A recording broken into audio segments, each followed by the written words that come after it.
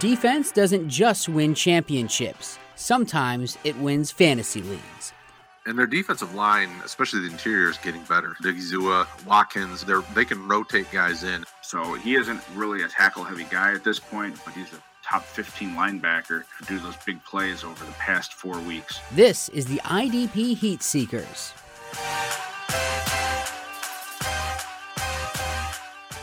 Happy Monday and welcome back to the IDP Heat Seekers, the only fantasy football show that is here at 9:30 on a Monday night. Who knows?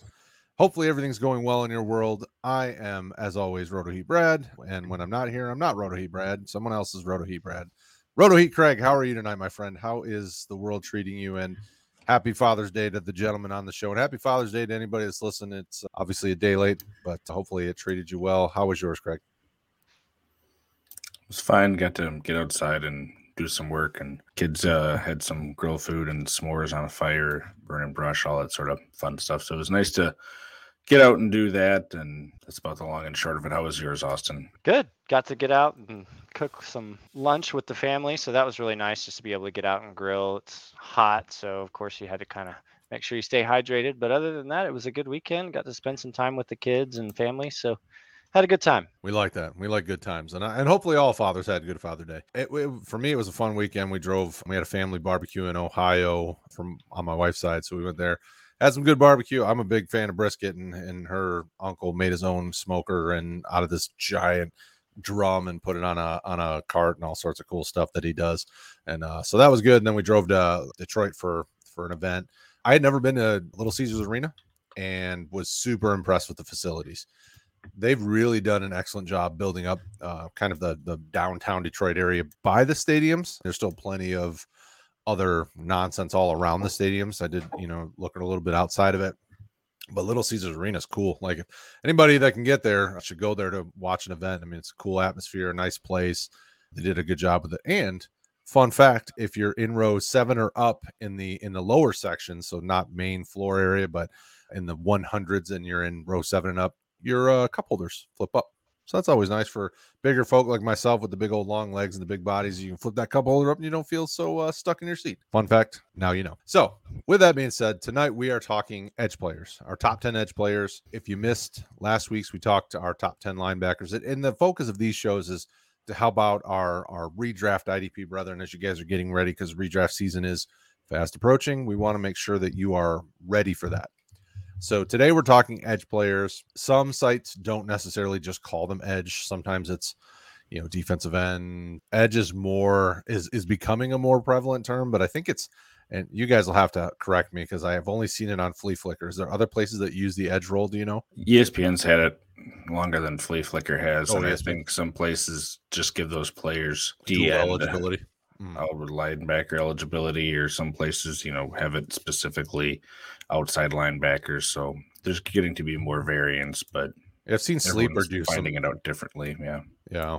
Okay. So ESPN was the OG in it, and Flea Flicker is the only one that I've known. I haven't done an ESPN fantasy league in a very long time. So that being said, we are going to touch on it. And the interesting thing is I was putting together tonight's list. I compiled our information. There was only 2 players that didn't make our top 10 when all things were said and done. So that was cool. I mean, that we're all pretty close. So it isn't necessarily consensus. 1, 2, 3, 4, 5, 6, 7, 8, 9, 10. We have 10 players on here, but we all had them at varying levels. But the first 2 we didn't. We all agreed these 2. So number 1, TJ Watt from Pittsburgh. Austin, give us your take about TJ Watt. I mean, obviously, he's been pretty dominant for a little bit, but, feel free to explain to people why he's the best edge guy to target in IDP this season. Well, I mean, he's the most explosive defensive player on the field at any time. Could be the most expensive. Who knows? It could potentially be if you are in a salary cap league, or like what are they called? Not the auction leagues.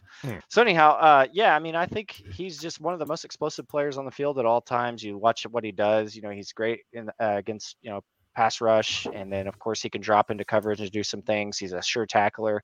But I think the thing that when you look at the numbers and the analytics, when you compare these 2 guys, these top 2 guys, which we'll get to the other one in a minute, I think the other one statistically kind of grades out better. But I think what you see for TJ Watt is he's a great fit for that defense. He's a leader on the defense. He's got the right pieces around him, whether that be coaching and, just some of the other players that have been on that defense, like Cameron Hayward, who's been just an anchor for that defense for a long time. He's a great leader. They've got a lot of good players around him, but TJ Watt is probably just the most impactful player on the defense. He has been for, at least 2 years running now, and I see no signs that he's going to slow down. I expect another big year for him. Craig, what's your take on TJ? So basically and I think it's been this way for a couple of years. If you look at these edge players, again, it's your 4-3 defensive ends, 3-4 outside linebackers. That's what you're combining essentially to get this edge position if you're not familiar with it. So you're going to be seeing guys that you won't normally see grouped together here. But TJ Watt statistically has just been an outlier. He's been every year except his first year, he's had double-digit sacks and double-digit tackles for a loss, along to go with high tackle totals, 68, 55, 53, 64, and that's with a good amount of solos, 50, 35, 43, 48. So he's just doing everything that you would want from a defensive player, and by and large, he's probably the number 1 or number 2 guy, even going in dynasty leagues that I'm seeing that have sort of that edge position.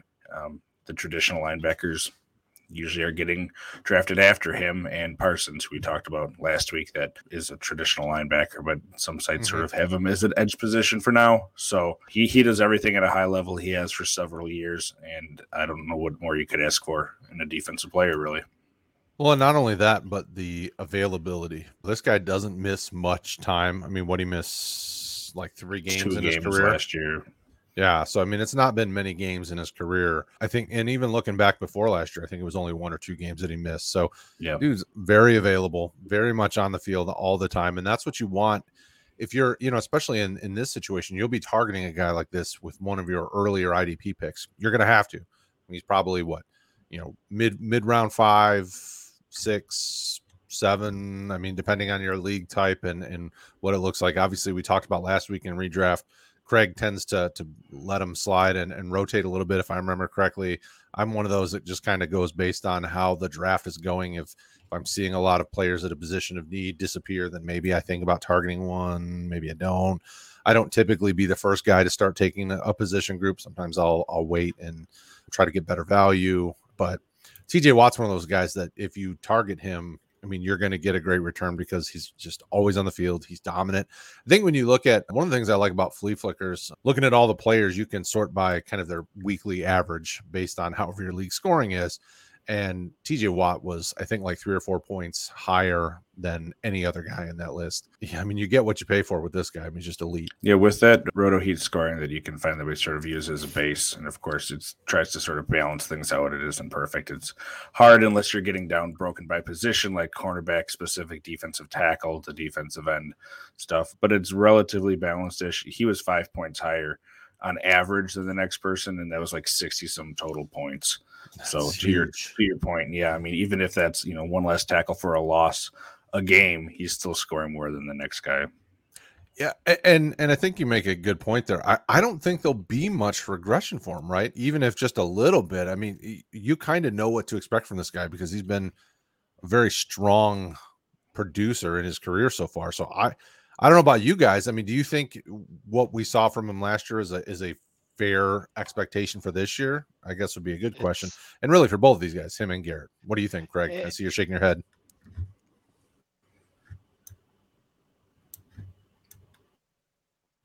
Craig shook his head, so I want to hear why he's shaking his head. What do you think? Oh, sorry. 22 and a half sacks and 21 tackles for a loss. I don't think that's something you can consistently be counting on year to year. He's probably going to fall more into that, 13, 14 and a half, 15, the prior years that he had for sacks. And then, that 12, 14, 23, I mean, in 2020. So, maybe in the high teens for tackles for a loss, middle teens for sacks. But even then, if you're getting that year after year after year, I don't know how you can ask for more. Because you don't get that consistency normally. Yeah. Agreed. Awesome. What were you going to say, Bob? I mean, that's fair. I sort of look at offensive guys kind of the same way. Like, I think it's disrespectful to the Michael Thomases and the Cooper Kupps of the world to think that they're just going to repeat or exceed what they did when what they did was so historic. And that's kind of what we've seen this past year with, with TJ Watt. So it's probably fair to assume he could have some regression, although, I look at a player like Blake Martinez, who just sustained a high level of production every single year, was consistent, never left the field. And then, of course, the injury happened. And that, really was the only reason that changed. When I have Blake Martinez on some of my rosters and, without the injury, I'm fully expecting him to be performing at a top 3 level. And, I kind of expect the same from TJ Watt. So even with some regression, like Craig referred to earlier, he still has room to lead the defensive players this year, so he'll be just fine. Well, yeah, I mean, even when you look at the guy who's number 2 on our list, which is Myles Garrett from Cleveland, I mean, Myles Garrett's high is only 16 sacks in the season, and that was last year. I mean, so him and TJ both kind of produced otherworldly for themselves. But when you look at Myles Garrett before that, it's it's 12 sacks, 10 sacks, 13 and a half, and then 7. I mean, so you would expect if TJ Watt is dipping down into the teens, Myles Garrett's dipping low teens, maybe where TJ Watt's, like you were saying, 13 to 15, 16, something in there. Garrett's more like a 10 to 14 is kind of what a safe expectation range wise for sacks would be specifically. So that's the thing where it's like, that's what makes TJ Watt kind of heads and, what is it? Heads and tails or whatever that is, statement above everybody else, head and shoulders above everybody else, because even his floor or closer to the more of a median is just so much better than everybody else's. Myles Garrett, though, is still a strong producer. I mean, he's a guy that's going to get you a fair amount of production and really get you right up there. But I think at a significantly less price. I can't imagine that if you see TJ Watt go, Myles Garrett is immediately next guy. I mean, because you're looking at, and obviously we don't have our top 50 or so here, but I think some other linebackers, maybe safety or 2 would maybe go before a Myles Garrett kind of level. So it's almost like a tier break. It's TJ Watt, and then there's the next tier of a couple of guys. Craig, what's your thought on Myles Garrett? And is it safe to think his production is going to drop something to, 10 to 14 kind of range? How do you feel about him in his production?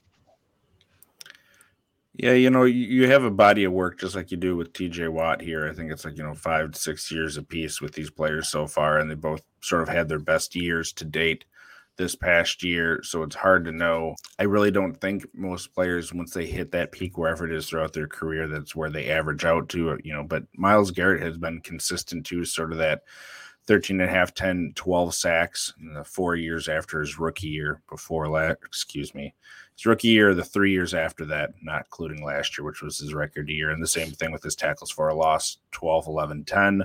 And he does decently with tackles too. It was 44, 29. But in that year, 2019, he only played 10 games due to injury. So he still had a really nice year considering he played 10 games.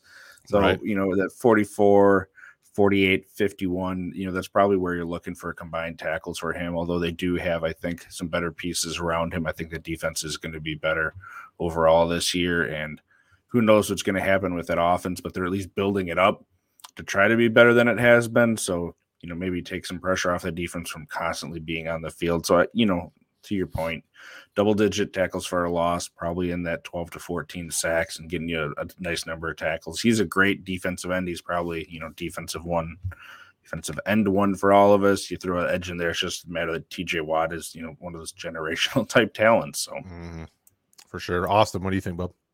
Yeah, if you follow the numbers for Myles Garrett, you look at the games he started compared to those sack totals that he's getting. As long as he's on the field, he's going to be a producer. I think throughout his career, he's missed a little bit of time, not a substantial amount of time, but he's missed some time, it's cost him some games. And, he's fell a little bit short of what you saw last year, which, again, was career highs for him.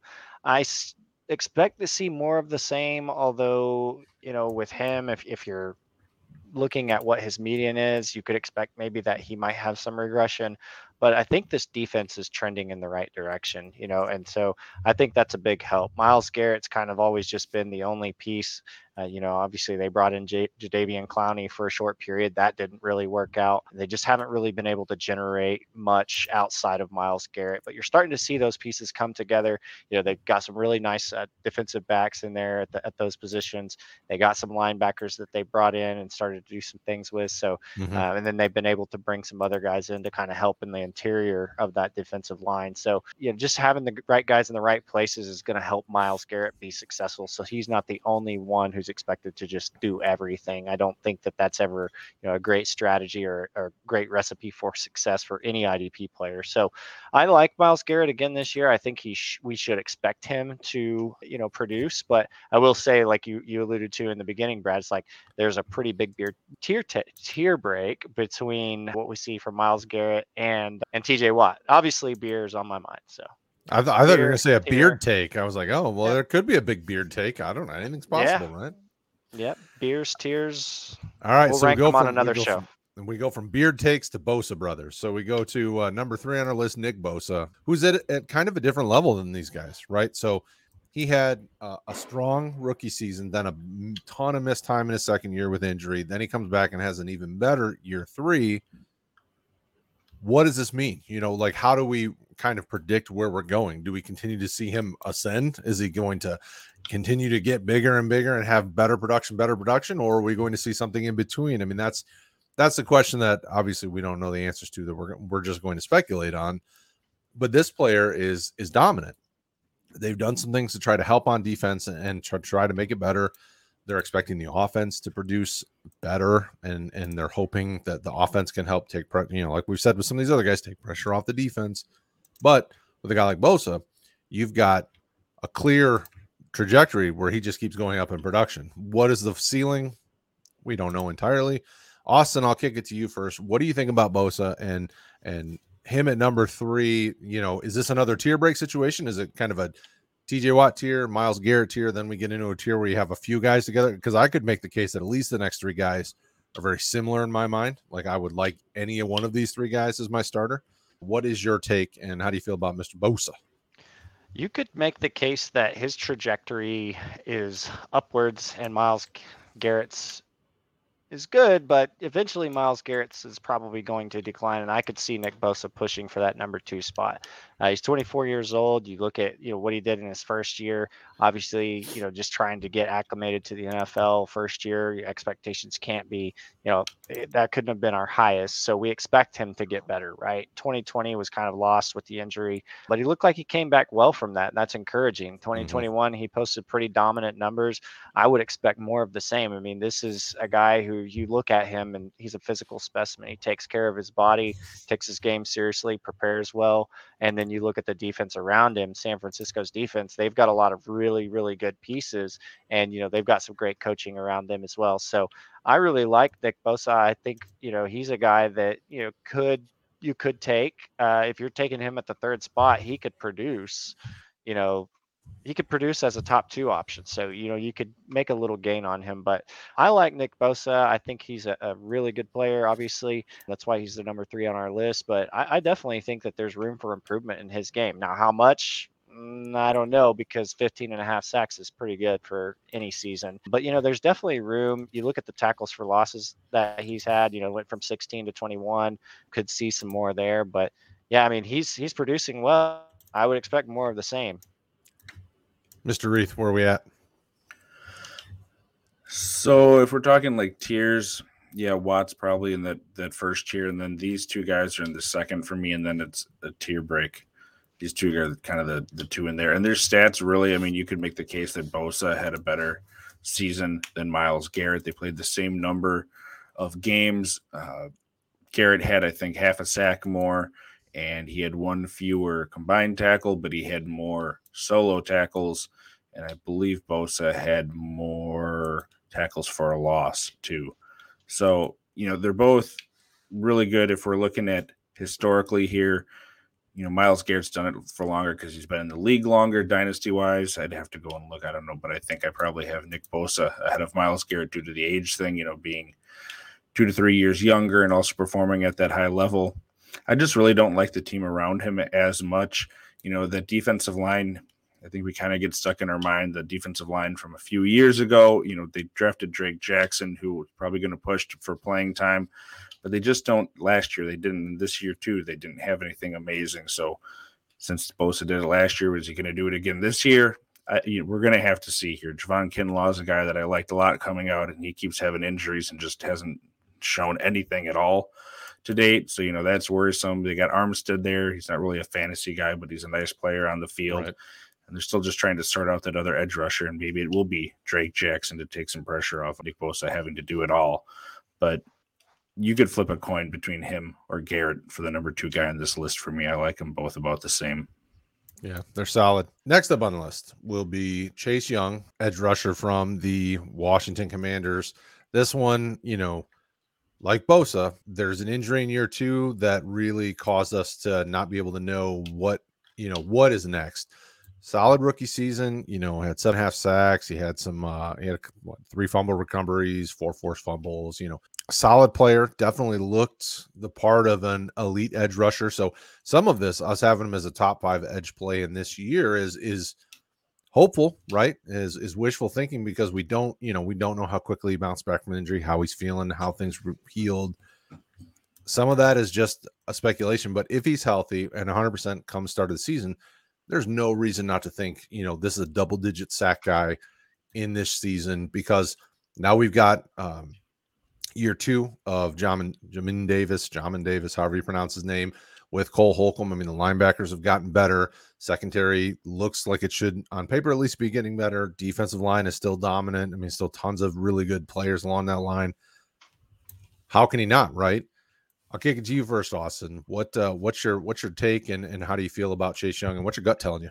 I mean, the key is going to be that he comes back healthy. You know, he's a young guy. We saw, you know, the last guy we just talked about, Nick Bosa, who came back from injury and was able to post dominant numbers. There's nothing that points to anything to say that Chase Young couldn't do the same. You know, again, he's one of those guys that you just look at the physical specimen and it's incredible.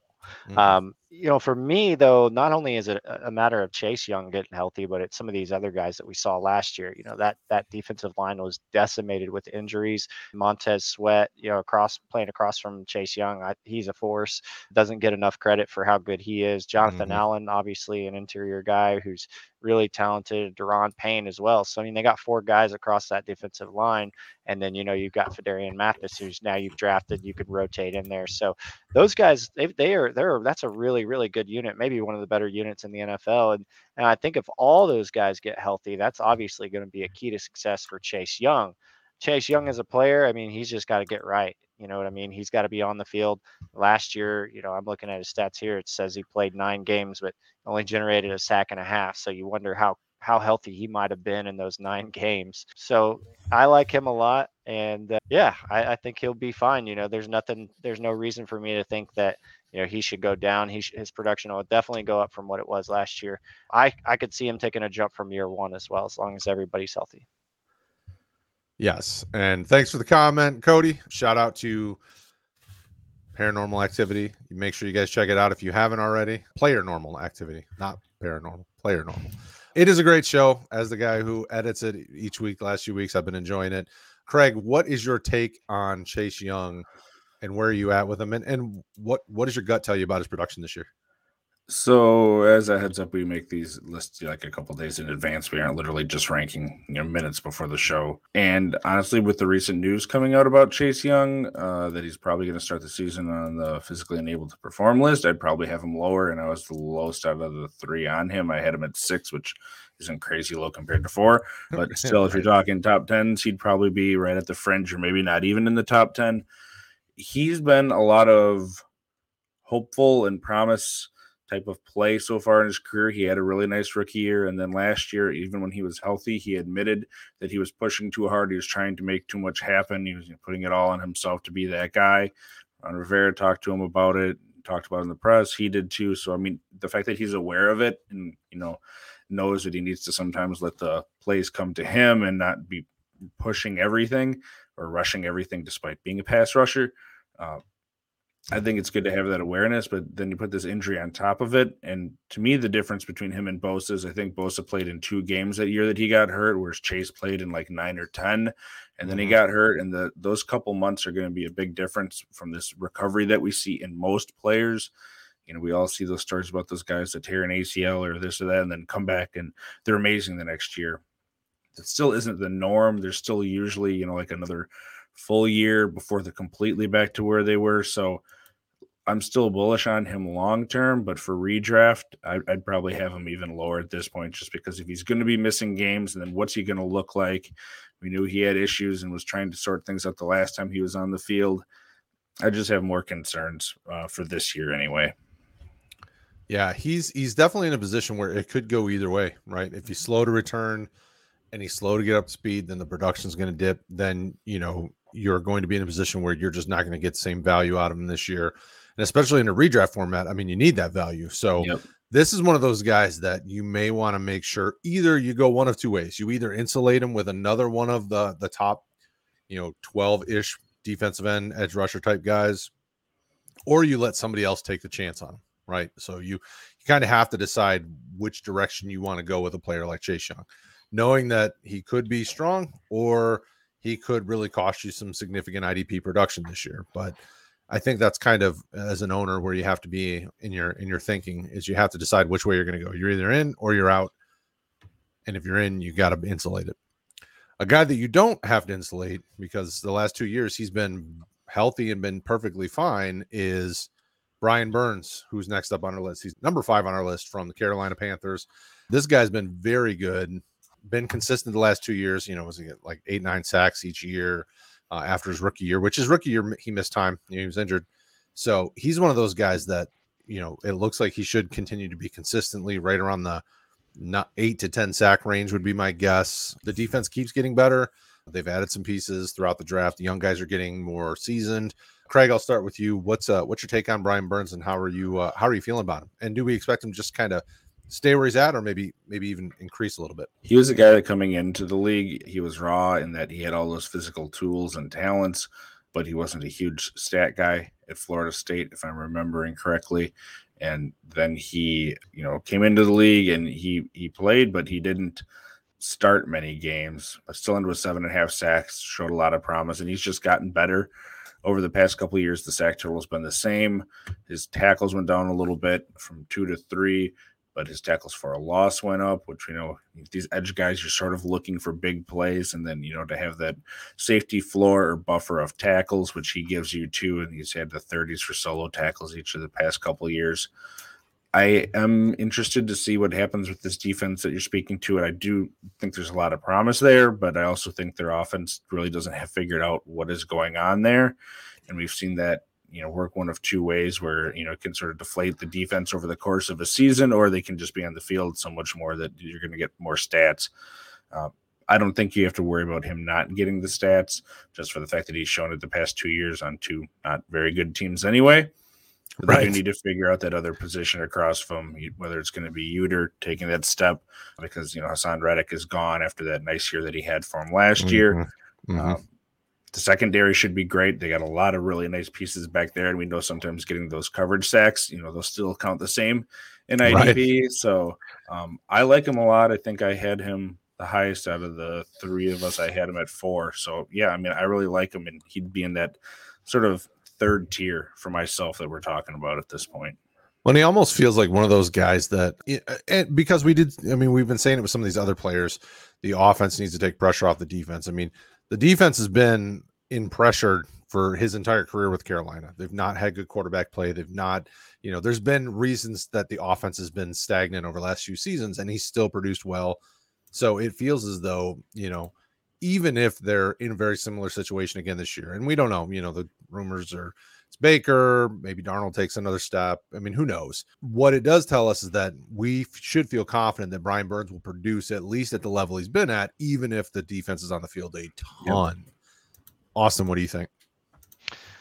Yeah, when you look at this defense and who they have, the pieces that they have, Brian Burns is the clear standout player. He's going to be on the field. He's going to be making the plays. He's the guy you want to own in Carolina. Outside of that, you've got a bunch of guys that are just kind of They're not really outstanding. I mean, there's some pieces who it could work out nicely. The secondary does look pretty good, so those are definitely going to help. But Brian Burns is able to generate pressure a lot of different ways. He's able to get tackles. He's a pretty good tackler, despite not being an elite sack artist. He's still able to get to the quarterback, get those tackle for loss numbers have gone up every year. So if he can continue that trend and get those up a little bit more and maybe start to get to the quarterback just a little bit more, you're going to like what the production you get is. But yeah, definitely a tier break here for Brian Burns. But he should have a good season for you. If you're looking for that defensive end spot, you're wanting to try to grab a good one. I mean, you don't want to spend the draft capital to grab one of these top guys. I mean, there's not much better that you can get than Brian Burns for sure. Yeah, Brian Burns is definitely, I feel, one of the safer ones of our 3 to 6 range potentially. So definitely a fan. Number 6 is Joey Bosa from the Chargers. We will, and I appreciate you guys in the chat, chopping it up. We will get to questions here in just a little bit as we get through our list. We'll hit the questions at the end, and we'll make sure to get you taken care of. Joey Bosa, Craig, talk about him a little bit. What do you think about him? I mean, he's one of those guys that feels like he should be safe, but I mean, who knows? What do you think about him? He's a guy that, and this is all relatively speaking for fantasy football. He's older. Then I think, he's going to be 27 this year, which isn't crazy. But, those guys in the defensive line, by and large, they get beaten up pretty well throughout the course of their career. Nagging injuries can pile up, and you're not always going to run into a guy like, a Cam Hayward that's going to be playing at a great level till he's 33 or 34. And Joey Bosa, the real question is he going to be healthy? Because the years that he's been hurt, he's had down years. The years that he hasn't is sort of like in every other year almost. 2016 and 2017, he had quality years with double-digit tackles for a loss and sacks. 2018, he played 7 games. He had 5.5 and 7. Bounced back in 2019, 11.5 and 18. 2020, he played in 12 games, 7.5, 15. And then this past year, he had 10.5 and 5. So, I mean, the 5 is a bit disconcerting, but it's really one of those things where, to me, I do have him in my top 10 here. I had him right at the 10. And again, if I know more about the Chase Young situation that came out the past few days, he probably bumped up to 9 with someone else at 10. The reason that I have him down there is just I have concerns about guys that have had concussion issues throughout their career and what that means for their career. And the same thing with the neck. He had neck injury, that was checked out early in his career. That head and neck stuff, especially in this day and age, they aren't taking that stuff lightly at all, nor should they. But for fantasy purposes and redraft, it's something I'm considering a lot more if I'm going to be spending high up on anyone at any position. If I'm spending a premium pick, that's probably a better way of saying it. I don't want to be taking a guy that has those sort of concerns.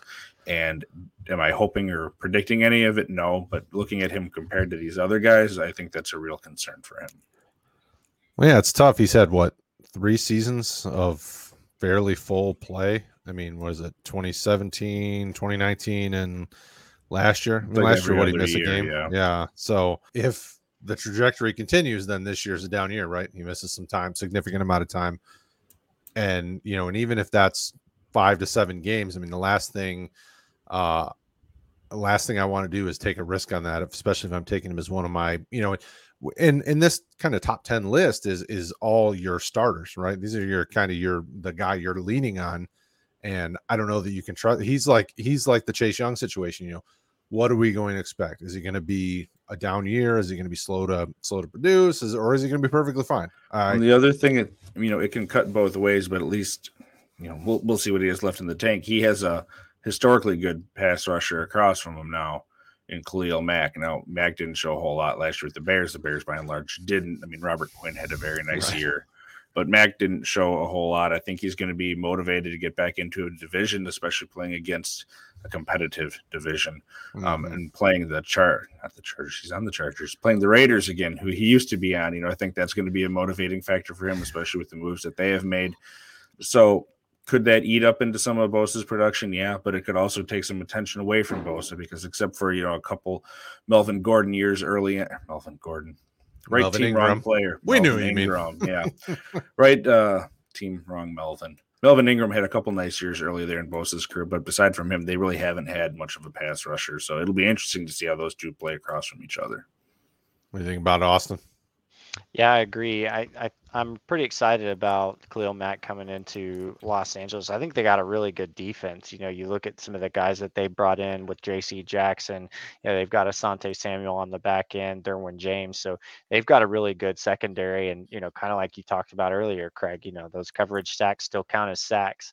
As long as Joey's still on the field, you know, as long as he's playing 16 games or 17 games, you know, you're going to get the production that you want. You look at the upside for this player, as long as he's healthy. There may be safer players on this list that we're going to talk about today, but those players aren't going to get you the same production that Joey Bosa is. Joey Bosa has the upside to be a top 4 player in this list that we're talking about here.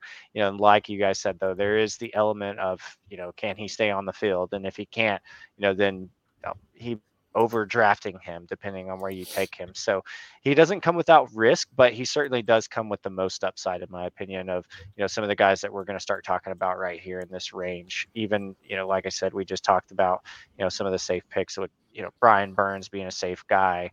I don't think Brian Burns has the same upside in production, you know, especially on the sacks, as like Joey Bosa will. It's a tough conversation to have. I mean, even to Cody's point, you know, there's a lot that goes into driving a player to be the best and be elite and be, you know, above the rest. And he's one of those guys that has the tools. He's had the tools his entire career, and it shows when he's on. Nobody's, you know, he's one of the best, if not the best.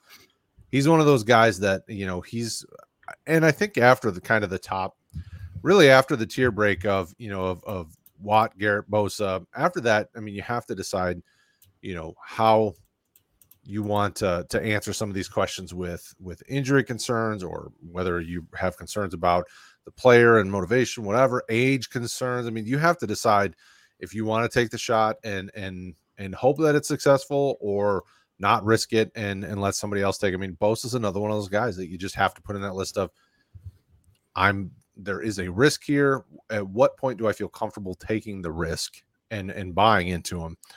But when we get to this point, though, you're not spending one of your top couple round IDP selections on Bosa. I think that one, he's probably got a significant amount of linebackers and or safeties in between him and some of these other guys. I don't know exactly on our list where he would be, but I got to think there's a few at each position that are going to be taken before we get to a Bosa type player, because linebacker tends to be king depending on scoring, and safeties can even slide up into there too. So I don't think that you're having to go crazy to get this guy, but we'll see. Next up on the list is Cameron Jordan from the Saints. This is where you get into the age conversation. At what point does he fall off the wagon? And it appears like he can do it as long as he wants to do it, because he's just been so good for so long. Craig, I'll start with you. I know that you're a big fan of Cameron Jordan. Talk us into it. Explain why this year is going to be no different. He's going to continue to be the man. So for redraft purposes, you know, we probably mentioned it last week, but I don't put as much stock in the whole age thing for guys that have consistently done it throughout their career.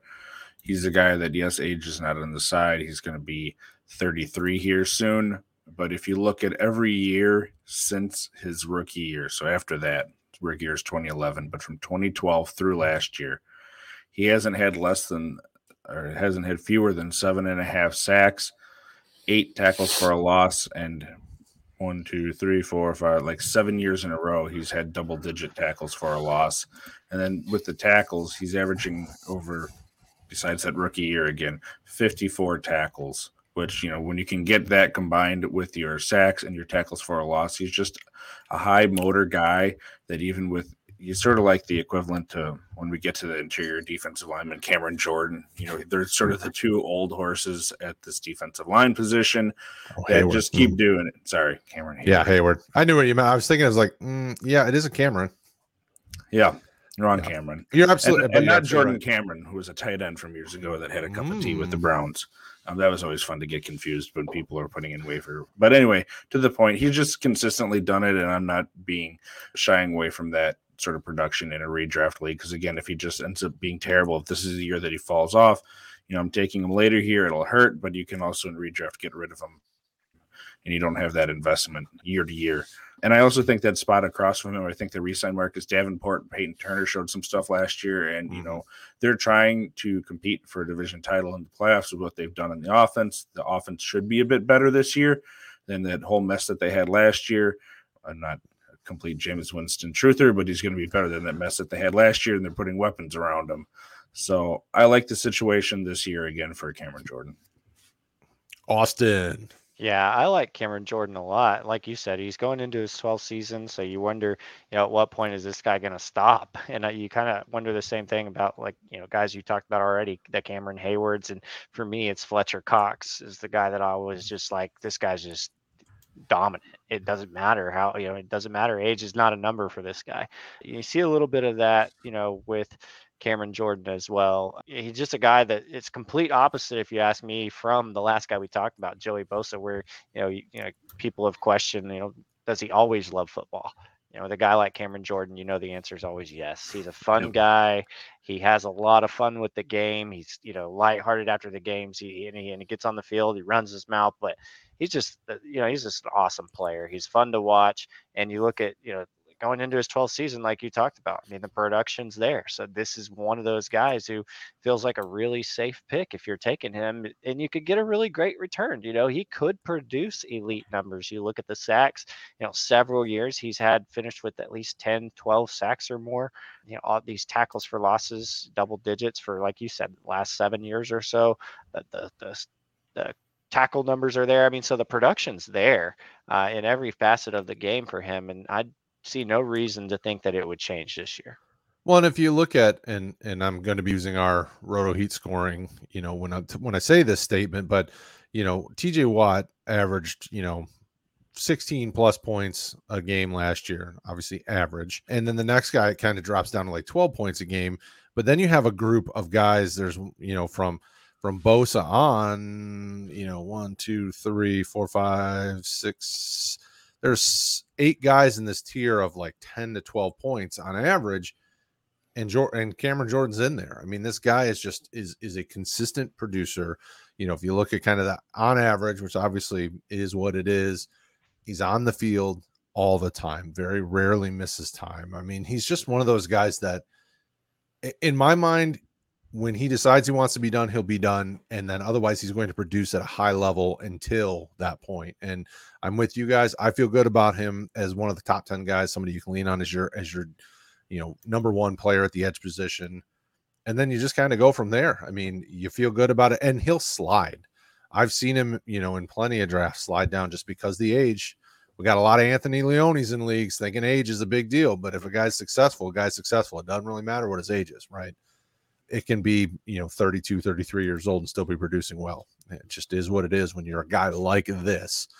These are the kind of players I would assume this is a Hall of Fame type player, right? He should have no problem getting in because of the body of work. I mean, this guy's just so good. It's so hard not to say anything but nice things about him because of the player, because of the person, because of the production, because of all these things. But this isn't the Cameron Jordan Fantasy Spectacular. There are other players to talk about.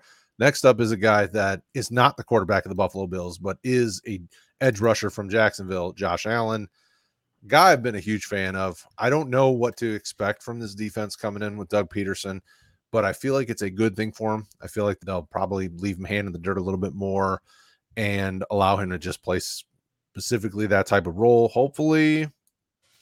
And we should see. Craig, what do you think about Josh Allen? We have him at number 8 in our top 10 list. How do you feel about him?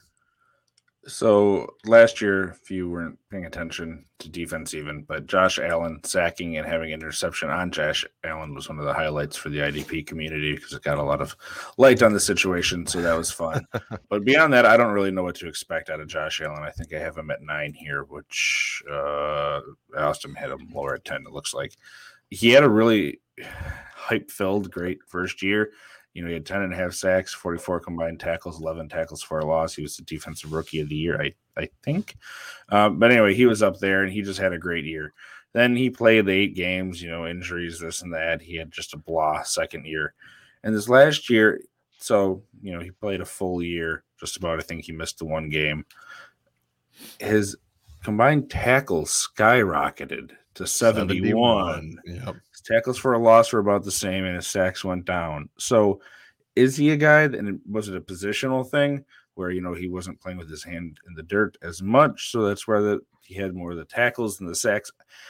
I'm just confused at what we're going to be getting out of Josh Allen going forward here. And I do respect the talent. I do think he should be in the top 10, but, he also had some attitude issues. There was a lot of talk about him possibly being traded and not liking being in Jacksonville. And I can't imagine that he wants to be in Jacksonville even more after being there last year and going through that. So he's fine. He's a guy that's great talent. I like him. I'm just confused at what we're getting out of him. And to me, when I can't figure a guy out and know what I'm getting out of him, I'm not just going to have him up near the top. And wouldn't that just be crazy if Jacksonville turns around after trading? What was that corner they took in the first round a couple years back? They traded Henderson. CJ Henderson after 1 year trading a first round. It's just like, what? Only a crazy franchise would be trading multiple first round drafted players very shortly after you take them. I mean, that'd just be insane. I can't imagine that happening. They have a new coaching staff. Doug Peterson, Mike Caldwell's running the defense.